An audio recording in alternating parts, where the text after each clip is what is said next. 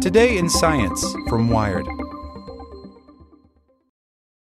Step into the world of power, loyalty, and luck. I'm gonna make him an offer he can't refuse. With family, cannolis, and spins mean everything. Now, you wanna get mixed up in the family business. Introducing The Godfather at ChumbaCasino.com. Test your luck in the shadowy world of The Godfather slot. Someday, I will call upon you to do a service for me. Play The Godfather now at ChumbaCasino.com. Welcome to the family. No purchase necessary. VGW Group. Void where prohibited by law. 18 plus. Terms and conditions apply.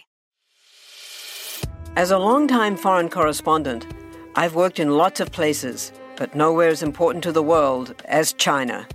I'm Jane Perlez, former Beijing bureau chief for the New York Times.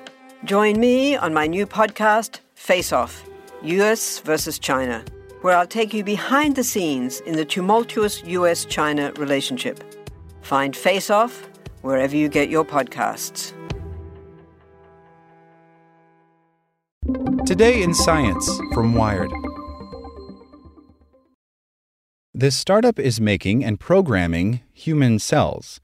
Creating bespoke cells could transform testing and help develop new treatments for diseases such as Alzheimer's. By Matt Reynolds.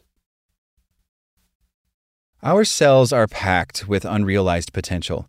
Almost every human cell contains the genetic information it needs to become any other kind of cell.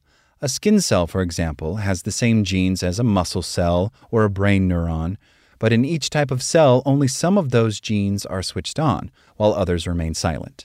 It's a little like making different meals out of the same ingredients cupboard.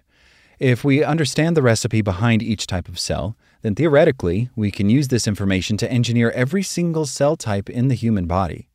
That is Mark Cotter's goal. Cotter is the CEO and co-founder of Bit.bio, a Cambridge, UK-based company that wants to revolutionize clinical research and drug discovery by producing precisely engineered batches of human cells. Basic scientific research into new drugs and treatments often starts with tests in mice, or in the most widely used human cell lines, kidney cells and cervical cancer cells.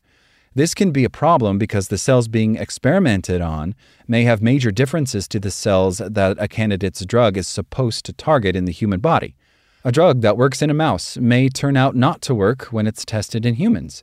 There is no mouse on this planet that has ever suffered from Alzheimer's. It just doesn't exist, Cotter says.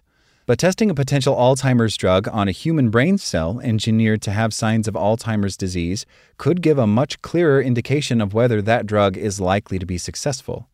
Every cell type has its own little program or postcode, a combination of transcription factors that defines it, says Cotter. By inserting the right program into the stem cell, researchers can activate genes that code for these transcription factors and turn a stem cell into a specific type of mature cell. Unfortunately, biology has a way of fighting back. Cells often silence these genes, stopping the transcription factors from being produced. Cotter's solution, discovered as part of his research at the University of Cambridge, is to insert this program in a region of the genome that's protected against gene silencing, something Cotter refers to as a genetic safe harbor. Bit.bio currently sells two different reprogrammed cell lines, muscle cells and a specific kind of brain neuron. But the plan is to create bespoke cell lines for use in the pharmaceutical industry and academic research. What we're doing with our partners in the industry now is to create genetic modifications that are relevant for diseases, Cotter says.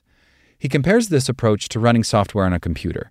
By inserting the right bit of code into a cell's genome, you can control how that cell behaves.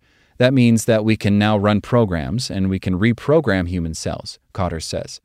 The cell reprogramming technology could also go well beyond model cell lines and help develop whole new kinds of treatment, such as cell therapy.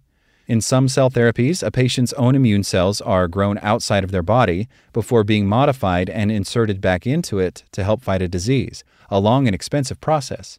One kind of cell therapy used to treat young people for leukemia costs more than £280,000 or $371,400 per patient. Bit.bio's chief medical officer, Rami Ibrahim, says that the firm's technology could help drive down the cost of cell therapy and make it easier to manufacture immune cells at a large scale.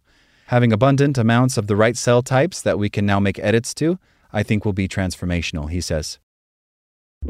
Like what you learned? Subscribe everywhere you listen to podcasts and get more science news at wired.com/science.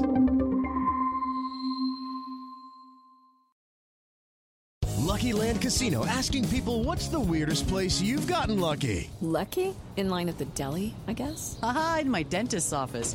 More than once, actually. Do I have to say? Yes, you do. In the car before my kids' PTA meeting. Really? Yes. Excuse me, what's the weirdest place you've gotten lucky? I never win and tell. Well, there you have it. You can get lucky anywhere, playing at LuckyLandSlots.com. Play for free right now. Are you feeling lucky? No purchase necessary. Void where prohibited by law. 18+. Terms and conditions apply. See website for details.